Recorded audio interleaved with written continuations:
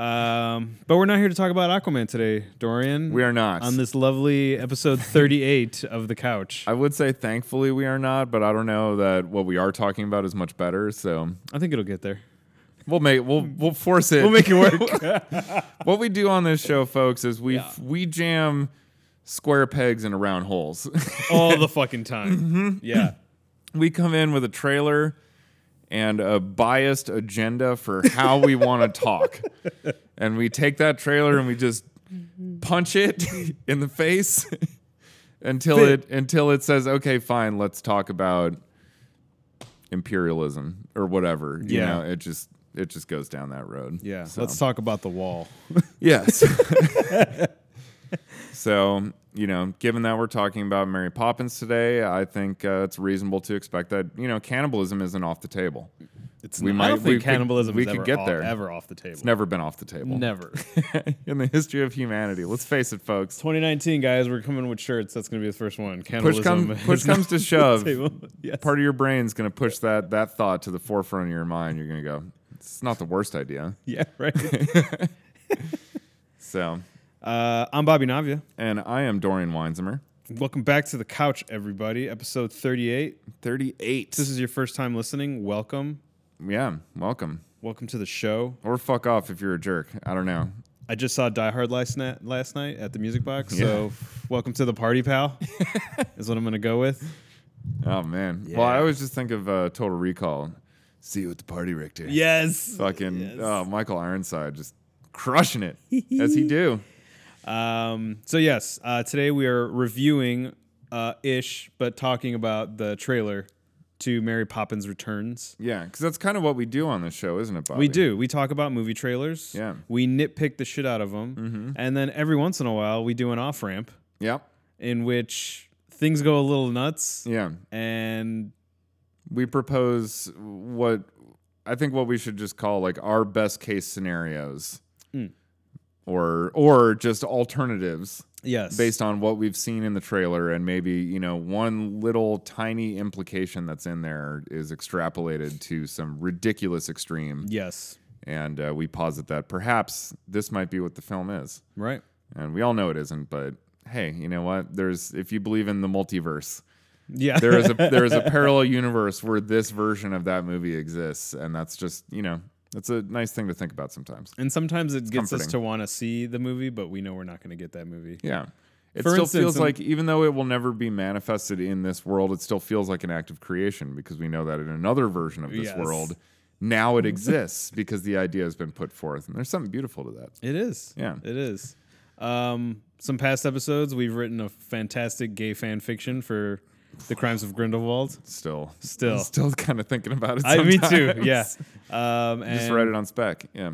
We also did a revisionist version of Robin Hood called Two Robin, Two Hood. Two Robin, Two Hood, which, that one, of all the off-ramps, I feel like that one is probably the most likely to actually get made. Yes. Like that, I feel like somewhere, like a Hollywood executive saw the title of our podcast and they were like, Who's talking out of school? No, like it was already in development. Like the script Two Robin, Two Hood was like on his desk, and he's like, how did these fucking guys in Chicago find out about this? God damn it. And then listen to the episode and was like, oh no, they're just jackasses. Yeah. Yes. Yeah. All right, well, we just watched the trailer. Yeah, we did. For Mary Poppins Returns. Mary Poppins fucking Returns. Do you know who directed this movie? Rob Marshall. Rob Marshall started in dance, in theater. Yeah. Like musical theater. Sad news. Penny Marshall just passed away. Penny Marshall did just pass away. It's a bummer. I don't think they're related, though. I'm pretty sure that's his daughter. Wait. You mean son? Penny Marshall? Penny Marshall? Yeah, is a girl. Penny Marshall's a girl. A woman, yeah. Yes. I'm pretty sure she's Rob Marshall's daughter. No, Rob Marshall's not that old. Isn't he? No.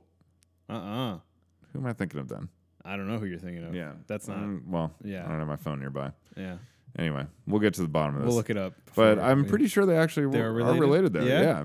Oh, I didn't know. And I think Rob Marshall's pretty old. No. He's not old.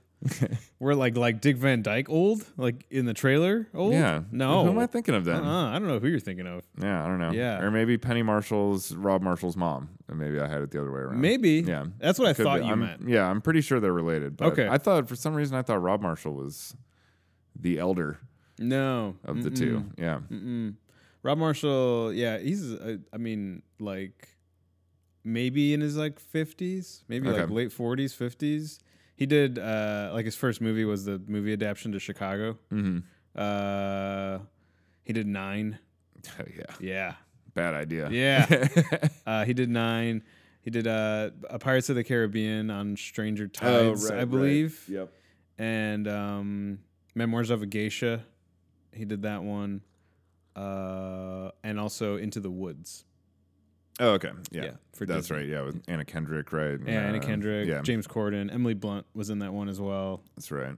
Did Johnny Depp have a cameo in that or something? He's super small. Yeah. Like he's in and out, which is Yeah. probably like the best Johnny Depp role he's had in a while. That's, I mean, Yeah, it was great. If you're gonna put Johnny Depp in your fucking movie at this point, like, make that the case. Just minimize it as much as possible.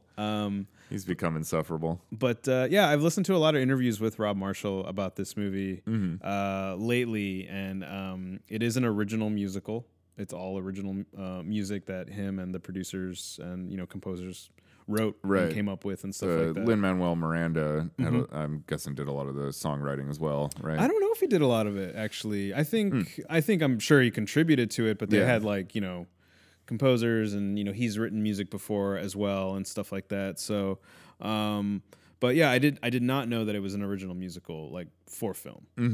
So I thought they might have just used some stuff from the original movie, which we were talking about it before we started recording. You said that you really don't have a connection to the original at all. Neither do I really. I think the most I remember is like the Dick Van Dyke is in the original one as one of the chimney sweepers, Right. and I just remember like that sequence, like the chimney sweepers having a musical sequence and stuff. But like that's about it. I don't know. I think the two main characters, Ben Whishaw and Emily Mortimer in the movie, they are adult versions of two of the kids from the original movie, but I have no idea who they are. Like I can't even tell you what happened to them and their parents, whatsoever. So hopefully there's a recap.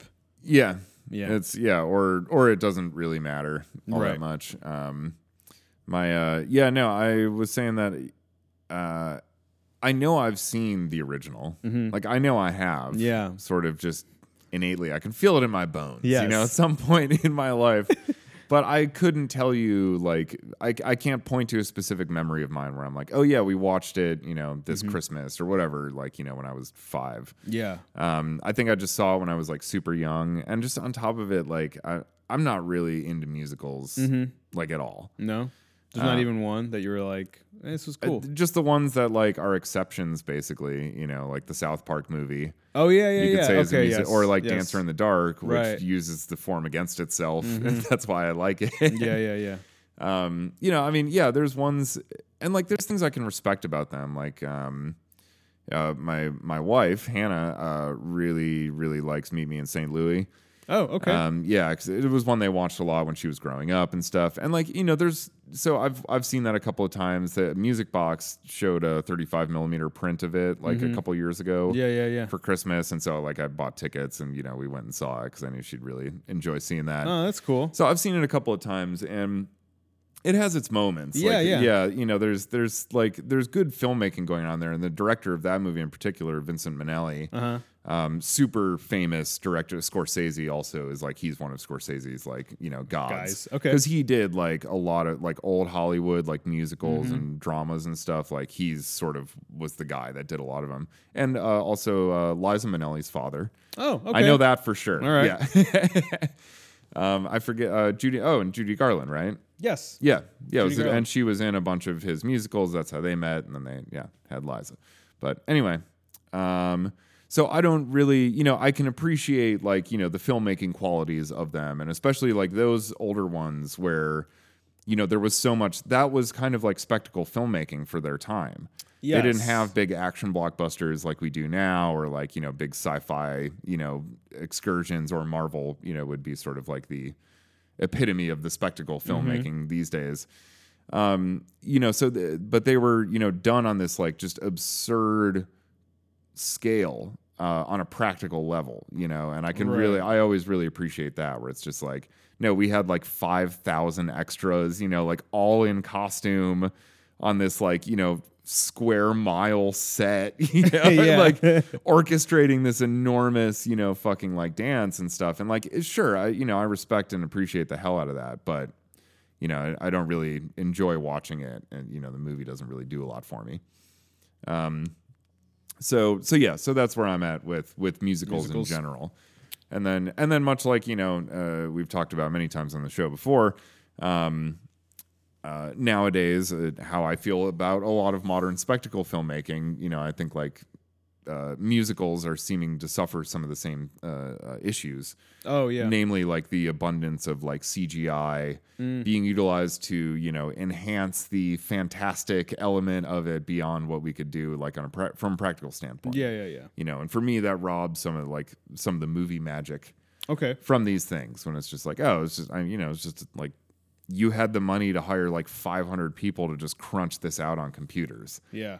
That's not like magic to me. You Okay. know, that's just like a numbers game. Yeah. And sure, you had the resources to do this, and that's cool, great, but it doesn't fill me with that sense of awe where, even, a musical I don't enjoy, they do this giant pullback. Yeah. And you see like, 7,000 people all doing a coordinated dance number. You still go like, damn, I don't like this movie, but holy shit, like that's impressive,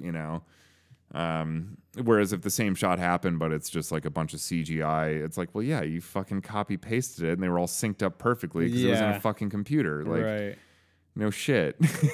There's a, what do you call it? I know for this movie, Rob Marshall had talked about, in the original movie, there's a sequence where it's all, Gary Marshall. Oh, that's Penny Marshall's dad. That's his brother. They're brother and sister. That's right. Yeah. Okay. There it is. That's who I was thinking of. Gotcha. Was Gary Marshall, because he's old. Yes. That's why I was like, okay.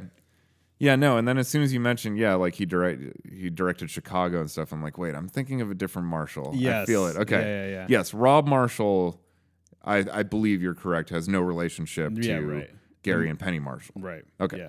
All right, we figured it out. You just edit all that nonsense out anyway. So I'm keeping it in. If you do, I feel like we solved it. Somebody listening has been like infuriated for the past 10 minutes. And when someone is just like, so when did Dorian really lose it? I'm gonna be like, actually, I have it recorded here. There's that sequence in the trailer where it's like all animation. Yeah. Right, and there's an actual sequence like that in the original movie. Right. With I do remember that a little bit. Yeah, because that was a big deal, obviously, when it was done. And I heard that Rob Marshall had talked about they actually did that all hand-drawn animation. Okay, good. I was curious. With elements of CGI, but the main bulk of it, like the penguins or the animals and all that other kind of stuff, is hand-drawn. Like classic Disney. Classic animation, to the point where they actually had to bring animators out of retirement to recreate it, to actually do it. And he talked about like the collaborative process between sitting in a room. That was like the first thing that they shot, because the hand-drawn animation would take longer to do. For every little thing that they had to do, that they essentially shot that sequence like 3 times. Okay.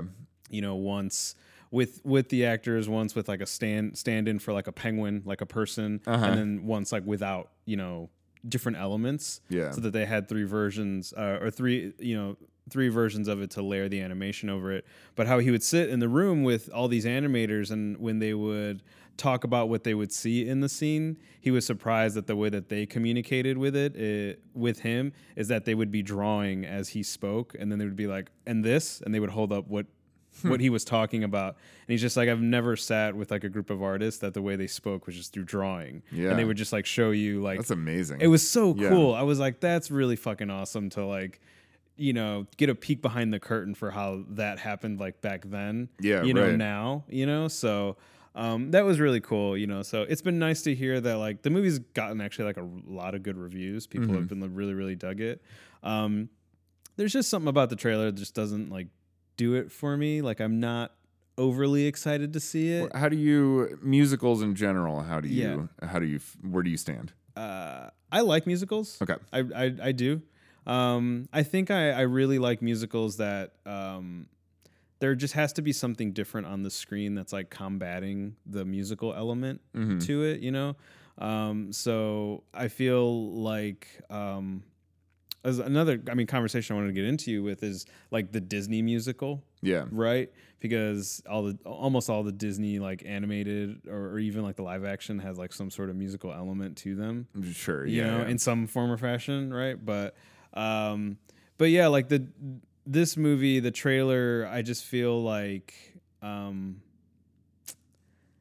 don't know if I want to say like I just is like too hopeful or it's too like I know everything's gonna be fine. Yeah. Do you know what I mean? Yeah. Like, and I don't know. Still says Disney on it. Yeah, you know, it just feels very like I don't know if I'm really digging like that kind of musical where it's just like, you know, like where it's like a lesson or this or that, you know. I'm more like, you know, like Moulin Rouge where it's like, yes, it is a love story, but it's like fucking taken to the nth so you're degree. on that Baz Luhrmann tip. A little bit. Yeah. Yeah. Okay. You know, but also like, Baz. I mean, I know like we talked a little bit about it, I think when we, you know, I remember you going more in depth about Dancer in the Dark. I think when we talked about Bohemian Rhapsody, because we were talking about like music in movies or something. Oh, okay. Yeah. I remember you going more in depth about that movie. We talked I thought originally I was just like, it was probably the Mamma Mia episode just because. Oh, yeah. Maybe it was musical, that. Yes. But it could have been Bo Rap also. Right. Yeah.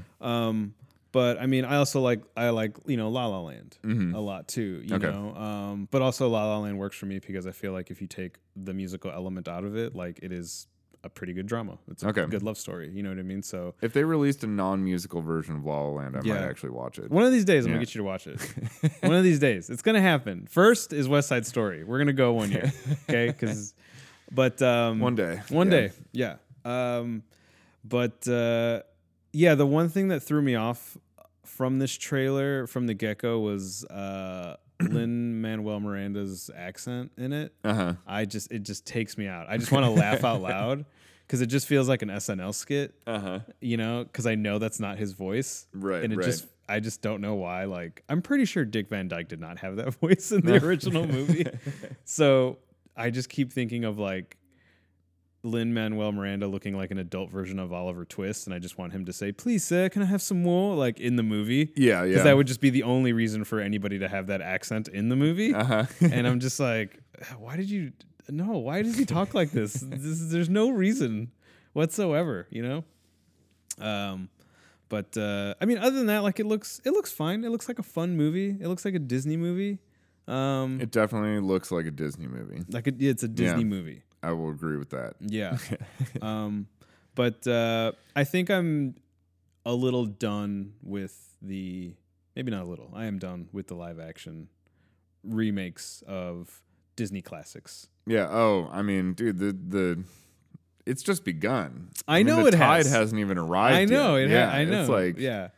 God, there's like 12 or 13 or something like that. Yeah. Like all in production. Not just like, in development. Like they're fucking shooting. Yeah. You're starting to see the trailers for them. All this, Aladdin disaster that got unleashed upon the world a few days ago. Yeah. I'm pretty pumped about that. That looks like it might have, Jupiter ascending levels of terribleness on offer. So I might have to go see it in the theater. Yeah.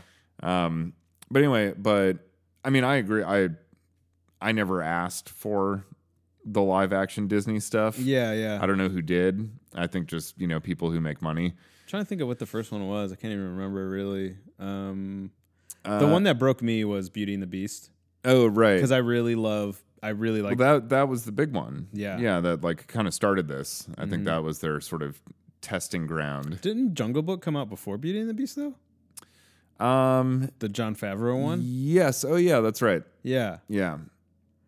No, that's a good point. I forgot about Jungle Book. I feel like Jungle Book is more so like you know, if that didn't work out, they could have just been like, oh, it was a failed like Edgar Rice Burroughs, you know, adaptation. Whereas like, you know, Beauty and the Beast feels more like a distinctly like Disney property, you know, that like, I feel like, Jungle Book was almost kind of like a middle ground. Like, okay, this is like, it's a well known that this is an adaptation. Yeah. And of course, Beauty and the Beast is as well, but like it feels more like, you know, that's their, you know, own property, you know?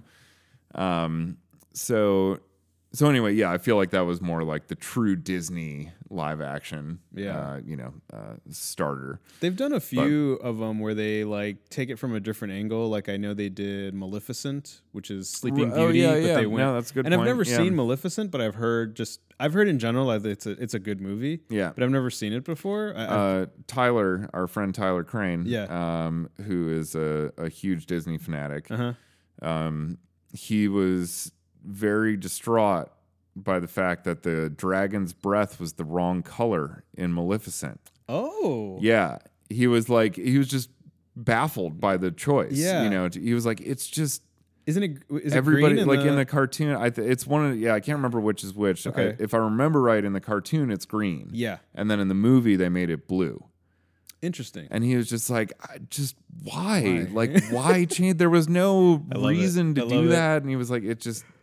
You know, he's the type of guy, who will like one little thing will just totally ruin the whole for him. Okay. And I think that was it. But I think he said even prior to that, he was kind of just, it was okay. You know, yeah. He was super excited about it. Like the trailers and stuff. He was like, oh man, Angelina Jolie, like this is going to be awesome. And nice. Yeah, he was pumped, but he said it was really, he thought kind of mediocre. And then the dragon's breath, he thought really, that was the final straw for him. So nice. But anyway, you know, as you said, you know, with this movie in particular with Mary Poppins, it's like, I don't know, I'm just not into the whole, like, let's make live action versions of things just for the sake of it. It's similar to how I feel about like comic books. Okay. Like the Watchmen movie being the perfect example for me still of like, you know, just because something is a great comic doesn't mean that's like just an audition for it to become a film. Yeah. You know, like the choice of medium and the use of form is integral to the function of a good work of art. Right. And like, so you can't just take like, oh, a comic book looks like a storyboard for a movie, so let's just shoot it like it looks in the comic and that'll work great. And then we'll make fuckloads of money and everyone will be like, cool, there's a movie. And it's like, okay, well, first off, why? Yeah. You know, like, why can't it just be, you know, why can't Watchmen just be the greatest use of the comic book medium ever? You know, and it is. Yeah. And it's like, it's so just superficial and idiotic to think that like these things translate one to one just like that. Right. You know, and that's the approach a lot of people take when doing this type of stuff. And it's really asinine. On top of it, you know, there's just you know, you have to cut so much nuanced stuff out, you know, because of the change in format. Even just like, you know, the fact that like the way you interact with a comic where you turn a page and, you know, what's in front is hidden away and then revealed to you. And it can be a 2-page splash. Right. Or it can be tiny little panels that take, you know, a long time to dissect and go through. You know, and you can stop and you can go backwards. And, you know, there's you know, when you watch a movie, the element of time is just moving front to back. You can't adjust it. I mean, sure, if you're watching it at home, you could nitpick, but the regular cinematic experience is you hit play and it plays until the end. Yeah. You know, a comic, if you know, were reading it, you can go back a page and look at something again and, you know, or sit there on one big spread and take your time. And like all these things completely affect like how the story is being told. Yeah. And like, it's just so disingenuous to these choices that artists make, like really, you know, informed choices they make as far as storytelling, to think that like you could just, you know, make this lateral move from like a still image on a page to a frame from a movie that's now moving. Right. And it's going to, you know, work the same way. Yeah. It's just so stupid.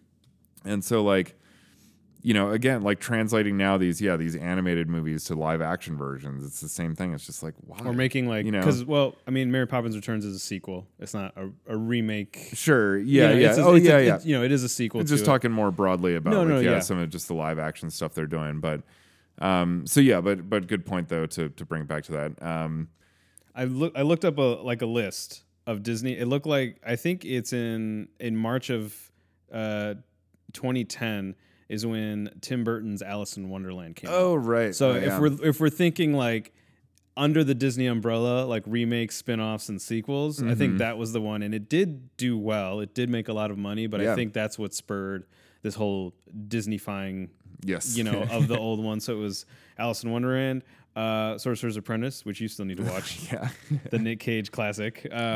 Maleficent, and then the Kenneth Branagh directed Cinderella. Oh, right. Jon Favreau, The Jungle Book. They made a sequel to Alice in Wonderland. And then Beauty and the Beast. And then Christopher Robin. Oh, right. And then coming up next, it looks like more of their classic ones. Dumbo. Oh, yeah. And the Tim Burton Dumbo. Aladdin, The Lion King. They're doing Lady and the Tramp. Guy Ritchie's Aladdin. I mean, Jon Favreau's The Lion King, but yeah, but again, like, I guess to bring this all around, yes, that's where I stand just in general with Disney's like big push towards all this live action stuff now. Is like, I just don't see the need for this translation medium. So this one, Mary Poppins Returns, yes, is an actual sequel. Yes. So, I give this one certainly more credit for like having a reason to exist. True. But even just from what I can tell from the story that's presented in the trailer and from what I remember the original, it's pretty. I mean, they pretty much just say like right in there, like, I'm here to watch after the kids again. Yeah. And then the kid, the actual children are like, oh, that's great. And she's like, oh yeah, I'll watch you guys too. And it's like, no, I'm actually here for your parents because they're still children. Yeah. And so it's like pretty much just telling you like, we're just gonna do this over again, you guys. Like, remember what we did last time? Same. Do it again. Thing. Yeah. Here we go again. Just your like parents Mamma Mia. Your parents have lost the action. Yeah. Or the magic. And and on top of it, it's like, to what you were talking about a little bit earlier, how you like musicals that, present you with something a little more on screen, but also have something to sort of like balance the, buoyancy and sort of like sickeningly saccharine sweet nature of a musical. With some like, tragedy or some sort of realism, or whatever. Yeah. They have the, small thing in the, Ben Whishaw, like, loses his wife. And it just feels like it just feels like another Disney movie, it's just a very, it's a very typical Disney move, within like all of their story. It's like either like parent or like sibling or spouse, of the main character is like either prior to the events or like very early on, like, separated from them somehow, it'd be through death or distance or whatever. Yeah. And then that's what spurs, this need for like now this new sort of magical creature or person to come about and like, show them their own internal greatness. Right. And it's such like a trope at this point. And like, I don't think this is doing anything to break this mold. No. And I don't necessarily think that's what the fans want either. Like, right. I think people are loving this because it's like, oh, it's so familiar. Yeah, it's Mary Poppins. It just feels like the old one again. And it's like, okay, fine. If that's what you want, like, it sounds like that's what you're going to get. And I don't think like this is the audience that wants like some profound reimagining of this thing or anything like that. They're sort of like, just don't fuck it up, for me. Right. And like ruin the original because it is a direct sequel. It's like now, these characters' stories are like the continuation of the kids we saw, and I don't want you like ruining that for me. I think there's like a part of it too with these like sequels and like sequels, remakes, whatever musicals, that it just doesn't, nothing about it feels real to me, but I know that that's like the point in a Disney movie is for it to be like very fantastic. Yeah, it's very pure escapism. Yeah, but I just like, I don't know. I mean, I really liked it wasn't a Disney movie, but I liked what was attempted with like Snow White and the Huntsman. The movie wasn't great, but like they really swung for the fences on it, and it was just. Was that the Tarsum? No, that was no. I didn't see the Tarsum one. Okay, Tarsum one was, I think it was called like Mirror Mirror or like something like that. Yeah, I forget what it was. But Snow White and the Huntsman was the one with Chris Hemsworth and Kristen Stewart. And it was directed by... Oh, that's right. Okay. I forget what the director was, but there was this whole thing. Those came out like really close to each other, and I was like... Yeah. And so, they did actually, yeah. And so this one was like it was a more of like a darker take, like on the tale, where I guess I'd I guess nobody knew that there was like a huntsman character like in the original story, and so they brought that element back into it. Gotcha. Yeah. You know, and like the dwarves were still there, but like I think it's actually who's the guy that played Bob Hoskins plays one of the dwarves, and it was like one of his last roles like ever, like on screen. And he plays like, you know, this like half blind, like, you know, dwarf, you know, the leader of them and stuff like that. But they weren't this group of like, you know, jolly, we kind of dressed the same people. They were just like, you know, really gritty, you know, dwarves. But I feel like I would like those sort of interpretations of Disney stories as opposed to like, let's just do a, you know, scene for scene, you know, kind of how like what you were describing with like Watchmen. Like you're taking, you know, this panel and you're just like mimicking it again. And that's what just feels very like unoriginal to me with these movies, is that like I can directly attach it to like the animation or like the song or what happened with the kids in the original Mary Poppins. And, you know, I don't know how you do those movies other than, you know, to do them how Disney does them. But, you know, like I just want something, you know, I'm actually really looking forward to like the Mulan. They're doing a Mulan. Oh, yeah, action, that's right. Yeah. You know, and I really like the director of it, but I'd like to see how that's taken because it is an Asian story. It's deals with like war, you know, and it's not a musical. It will not be a musical. Oh, good. Even though the Mulan animated has music and is a musical, like, and they got a lot of flack for it. They got a lot of flack in people reacting to being like, why isn't it a musical? Like, there has to be music in it. And there's one thing. The director is Nikki Caro. She'd said that like, no, like this is not going to be a musical. Nice. And I was like, fuck yeah, dude. Okay. Like, that's awesome. Yeah, that's what I mean. I like that, you know? And so, I don't know. I guess that seems like a more worthy, like, you know, reimagining or like a, you know, a reason to take this from an animated thing to a live action thing is like, yeah, you know, again, that's the perfectly to my point is right, like you see backlash when you're trying to differentiate the two. Yes. You know, if you're not just making the exact same thing, then people start to get pissed off. Yeah. You know, and that's what's so, and then, you know, you do it again and they're like, well, this is just the same thing over and over again. It's like, well, that's what you fucking wanted. Yeah. You know, like people don't know what you want. Yeah.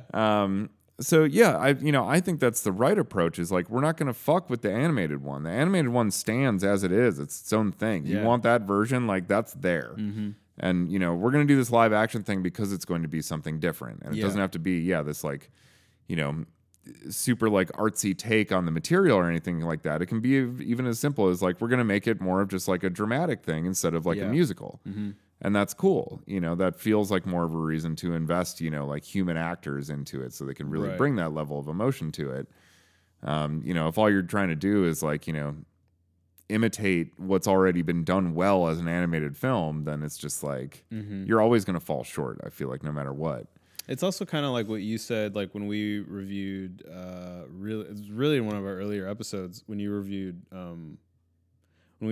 Solo, the trailer to Solo, like you brought up, which I actually tell people now, like when I'm talking to them about Star Wars, even though like I am still like a big Star Wars fan, like I always reference what you said in terms of like how Star Wars is borrowing from itself right now. Like, and in the beginning, how like George Lucas was borrowing from like, you know, Joseph Campbell and Akira Kurosawa and like really digging into film history to bring it to a new interpretation with what he was doing. But now all we see in Star Wars movies are light reenactments of classic previous Star Wars movies. Yeah, right. You know, and so there's nothing original about it. Like Force Awakens again. Yeah. Also Disney. Right, you know, exactly. It's the exact same thing. They were just like, let's just remake the first one because let's not fuck with people's emotions or expectations. You know, it's just a bigger version of what you already know. Exactly. Yeah. And so, and I mean, sometimes it works. Sometimes there's that, like for Force Awakens, for me, it worked, even though like I saw every single movie inside of that one movie. Yeah. Like it had been so long, it had been like 30 years, and I was just like, fuck yes, this is all right, great, whatever. It was better than their last 3 efforts. So yeah. But yeah, with the, you know, the Beauty and the Beast movie like really broke me. Like I was super fucking pumped for that movie. Like I can watch the animated movie and just cry when they have their first dance. And I'm just like, oh my God, this is amazing. They're falling in love. Like, fuck, this is great. Yeah. But like watching the Beauty and the Beast live action was too much of a shot for shot, music beat for music beat interpretation of it. And the only parts of the movie that I actually had a good time with were the parts of the movie that like critics were really upset about. Like there was like some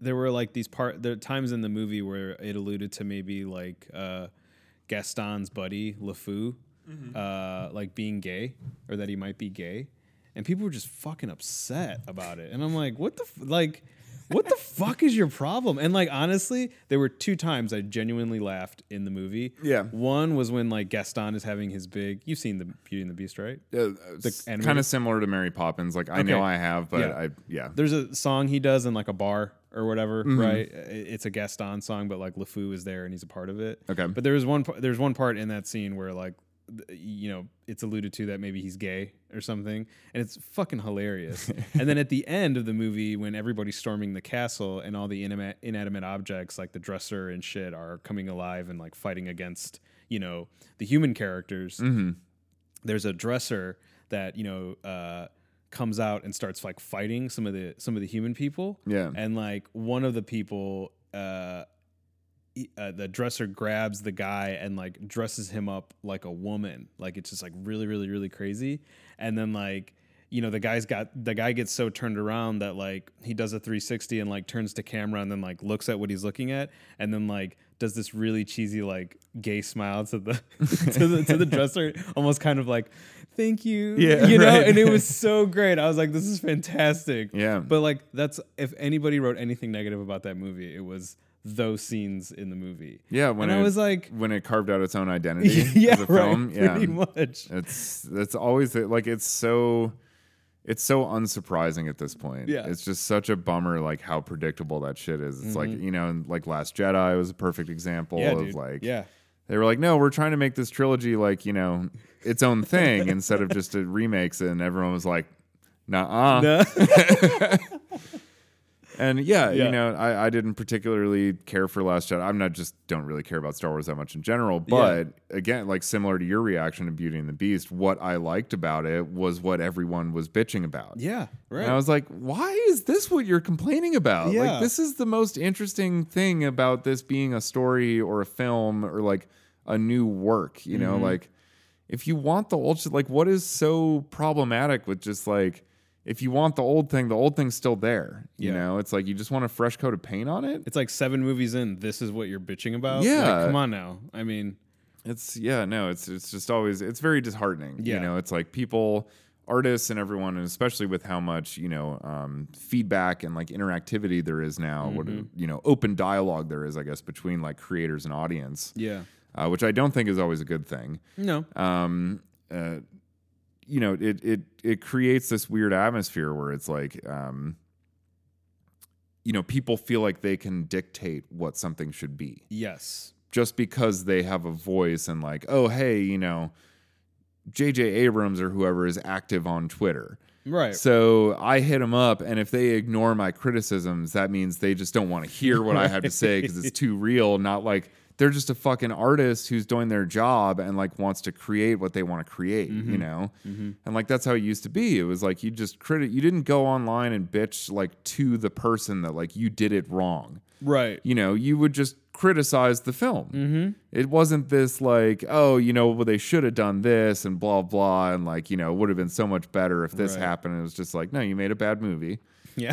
And like, you know, whatever, but there was this underlying respect that it was like, you know, you were doing your own thing. Like you tried to like bring this story to a new place or take these characters somewhere. And I'm sure it didn't work out, but like, you know, hey, again, the one we liked, it's still fucking there. You know, if you want the original trilogy, it's been updated. It looks beautiful on Blu-ray. Like you can watch that shit. Yeah. You know? Yeah. You don't need it like over again. So like let people create what they're going to create. And it's, you know, it's not always going to work, but like you're not going to get to those new giant leaps of like, oh fuck, this is amazing unless risks are taken. Yeah. And you know what bothers me is that like this environment creates a scenario where like, you know, artists and companies that make movies aren't willing to take these risks anymore. Yeah. You know, and so we'll never get those new leaps. What we end up with is just rehashes. Yeah. Because they know it's safe and they know that's what will make money. And, you know, the audience will basically like, you know, yeah, a few people complain about like one or two little things, but for the most part, everyone's going to be thrilled. Yeah, right. You know, right. And so, yeah, so with Mary Poppins, you know, even this being a sequel, it's like, that's what bothered. Even being a sequel, it still feels, that's almost why, like when I was talking before, I kind of lumped it in with the rest of just like the live action, you know, remakes that they're doing, because in a lot of ways, it just feels like, I don't know, it's like a remake disguised as a sequel. Yeah. Honestly, is what it is, from what I can tell from the trailer, at least. Yeah. But I guess that's what audiences want now. There's nothing that says that you can't, like, because I think the first movie took place in 1910. Mm-hmm. And then this movie, I think, takes place in the 30s. So there's nothing that says that, like, if this movie, you know, does gangbusters, that, you know, we'll get another Mary Poppins movie where she comes in. That's the Mary Poppins movie I want to see. I want to see Mary Poppins show up in the fucking 80s. Oh, save for the off-ramp. Oh, so ready. Mary Poppins comes in the 80s. I'd love to see that outfit. They would have to totally, like, revise, like, everything. Deborah Harry. Bitch, what are you wearing? Oh, dude, Deborah Harry. Deborah Harry as 80s Mary Poppins. Oh, dude, that would be awesome. Talk about missed opportunities in the universe. But you know what? Just created a parallel universe where that did happen. Yeah. And it's the fucking hottest movie ever. Disney Elseworlds. Yeah. Pretty much. That's the those are the remake sequels and spin-offs that I want to see, are the Disney Elseworld spin-offs. There you go. And I mean, every once in a while, like, we get those movies, like, clearly, like, like Pan's Labyrinth is, you know, a version of Alice in Wonderland. Yeah. You know, to an extent. Sure. It has a little bits of that DNA in them. And clearly, like, Disney will never do like a very I guess Disney compared to Pan's Labyrinth, they'll never like do that hardcore of a version of one of their properties, right? But I mean, well, but what's funny about that though is that like that's the original stories that these were derived from are closer to Pan's Labyrinth than they are to the Disney version. Like the Grimm's fairy tales and like all the folklore from Europe and shit like that is like really gruesome. Yeah, because it was intended to fucking terrify kids so they would behave. Right. Yeah. Like, no. Yeah. So it was like the consequences were fucking real, you know. And then they got watered down, and then Del Toro comes around and does. And Pan's Labyrinth is great. I'm not decrying him or anything like that. Yeah, I fucking love that movie. But it's just funny that like people they're like, oh, this is such a unique take on like the material and stuff like that. And it's like, you've seen this really before. where it originally, what it was originally like. Actually, yeah. We're so used to the watered down versions now that like right. People take it back to those origins, it's like shocking in a way. And I honestly, like, I don't begrudge anybody that like loves the Disney live action movies. Like, if you dig them, like, that's great. Like, I mean, I think everybody in some form or fashion like has that movie or series or something that like it is from their childhood and it'll just always be like a favorite. I think for me, that's not Disney. It might be like Star Wars. For me, it's just, I will go and see like everything that comes out. I will see, the live action show that eventually is going to come out, all that kind of stuff. But I mean, after a while, they released that trailer to The Lion King, and it is a shot for shot remake of the trailer from the early 90s. Yeah. It's literally a shot for shot trailer. Yeah. So it's like while it's cool to see something computer generated and be able to see like the hair follicles on like the lion's face or like the cub's face, like it's cool. Don't get me wrong, like I was in awe as well. Like there is nothing new that has been brought to the general population to show you that we're doing The Lion King and it's different. You just showed me the same thing. Exactly. It's just, it's a tech demo. Yes. Is what it feels like to me. I'm just like, okay, just because, You were so obsessed with the idea that you can, that you forgot to consider whether or not you should. Where is that from? Isn't that from it's from Terminator or something? Yeah, it's from some shit. Yeah, that's like it's a pretty standard, kind of question to raise about technological and then the world advancement. Ends. Yeah, exactly. I know where it's from. I know exactly where it's from. And it's interesting that you right now kind of embody a little bit. You kind of look like the person that said it, but that is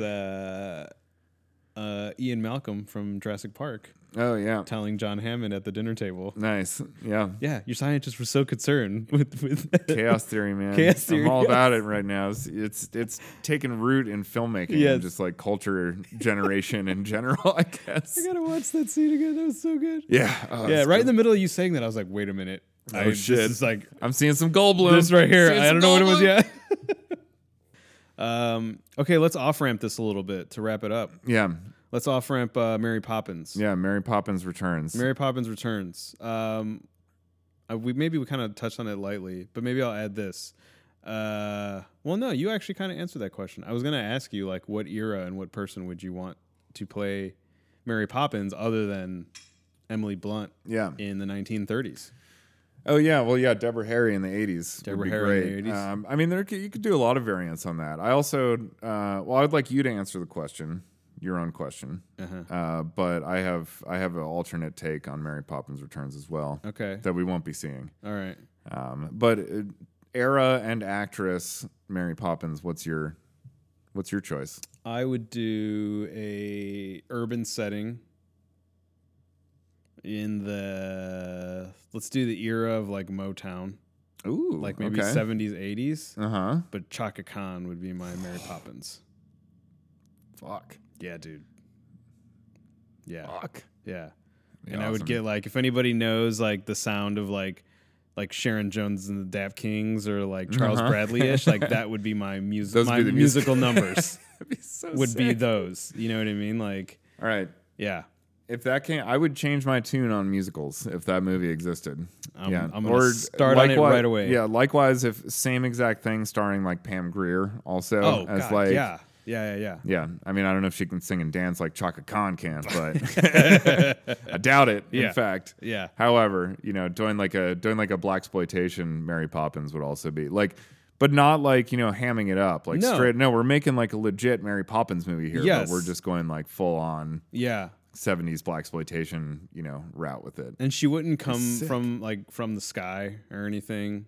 I wouldn't have her come from the sky. Show up in a hoopty. Maybe. Yeah, maybe, Just roll up. Right. But I'd have moments in the movie where I'd make it so culturally appropriate that, I might pitch or try to reenact like her trying to sit on a bus and like people telling her to like, this is your spot. She pulls a full Rosa Parks. She pulls a Rosa Parks. Goes, yes. Nah. Yes. But I mean, definitely not for laughs, but definitely for like, it being like the era that we're trying to. Yeah, I have fucking standing ovation in that moment. You know if what I was in that theater, I saw that happen. I'd be like, yeah, because Dorian and I, we went to a film screening and we saw this guy with a shirt, with that Rosa Parks shirt. Yeah, it was a black shirt and it was white text and it said "nah." And it was like it said just Rosa Parks 19. Quote, yeah, and it was great. It's amazing. It was a great shirt. But I mean, it really summed up what she did. Yeah, just no. Yeah, not right, in like a reductive way. It was just like, damn. Yeah, but that would be my Mary pithy. Poppins. I would Chaka Khan, Motown era. Yeah. All right. What's your take on? So if Mary Poppins Returns had engaged in some sort of role reversal where, yes, Mary Poppins returns, but it turns out that Mary Poppins is the one whose life has actually turned to shit.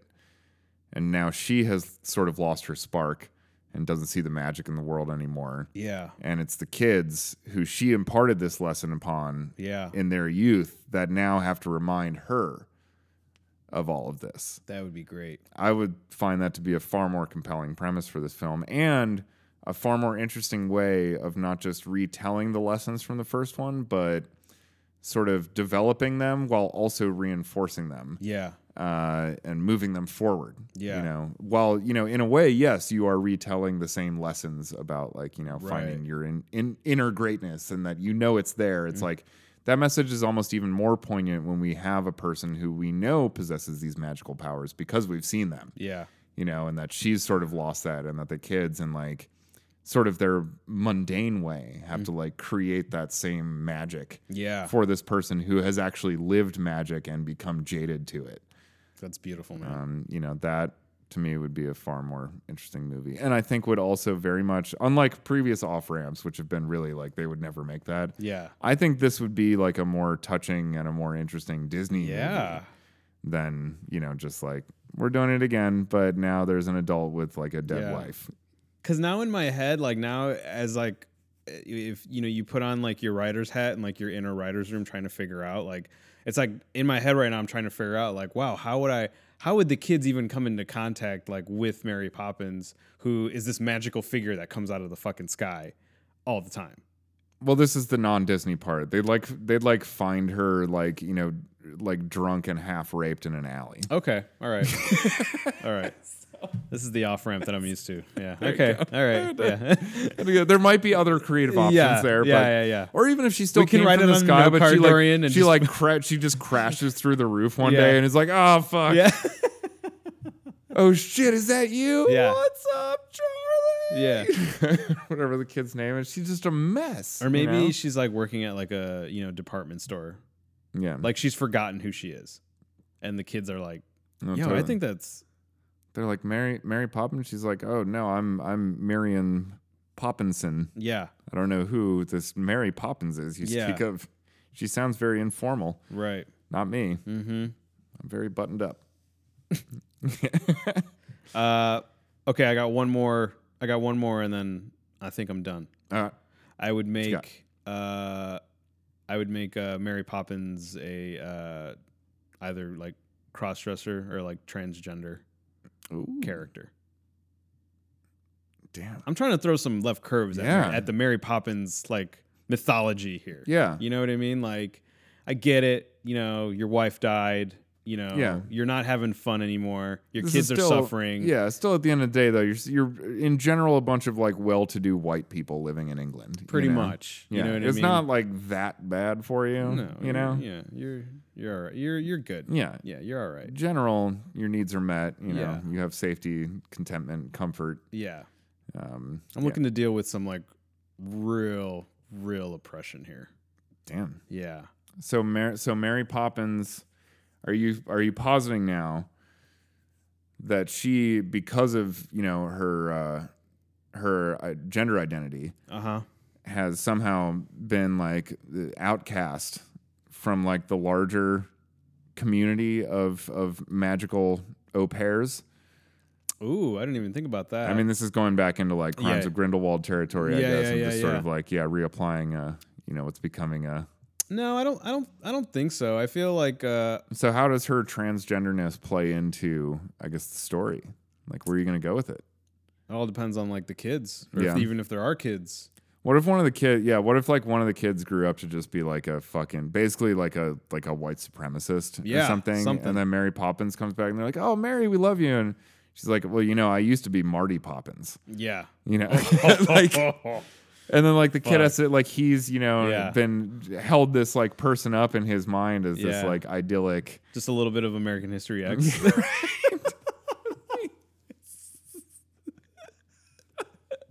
me tell you about that time I got gang raped in the showers. My God. Holy shit. Oh, Jesus. Damn. Mary Poppins X. Mary Poppins X. Yeah. There we go. Yeah. That's good. Okay. No, I guess just I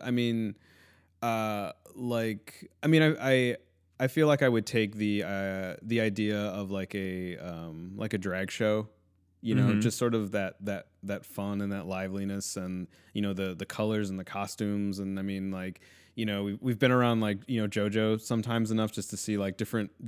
I'm genuinely surprised at like the different ways like he looks sometimes. Oh, yeah. Like just like whether it's like a wig or a dress or it's nails or something that is like attached to him, you know, in some way for the purposes of a show. Yeah. And like I just really am like fascinated with that. And I just wanted to like take that, you know, that sort of look and aesthetic and plop it into like a character like Mary Poppins and like break a story somehow. That involves either, drag queens or, transgender or like gender identity or this or that or whatever, because I mean, ultimately at the end of the day, I feel like there's a story and there's a heart to the story of Mary Poppins that I feel like can get plopped into any race, any generation, any sort of thing. And like, I kind of want to see it put into those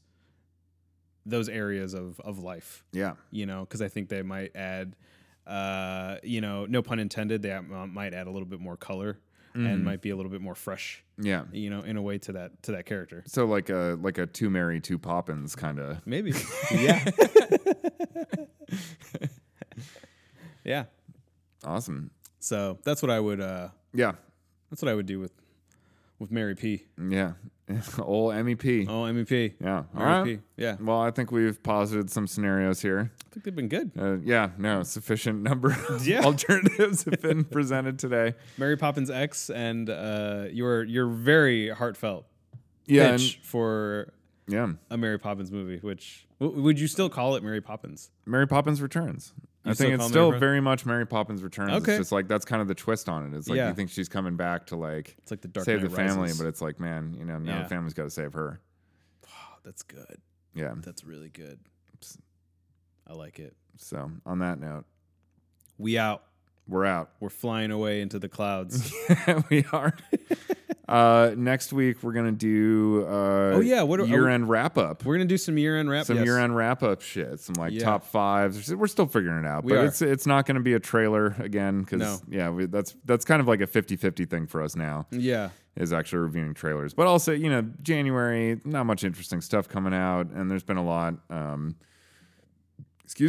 From this past year that we haven't been able to discuss, even with the ample time we've given ourselves on our episodes, that we would like to share with our listeners, by which I mean most of our friends that we see on a weekly basis anyway.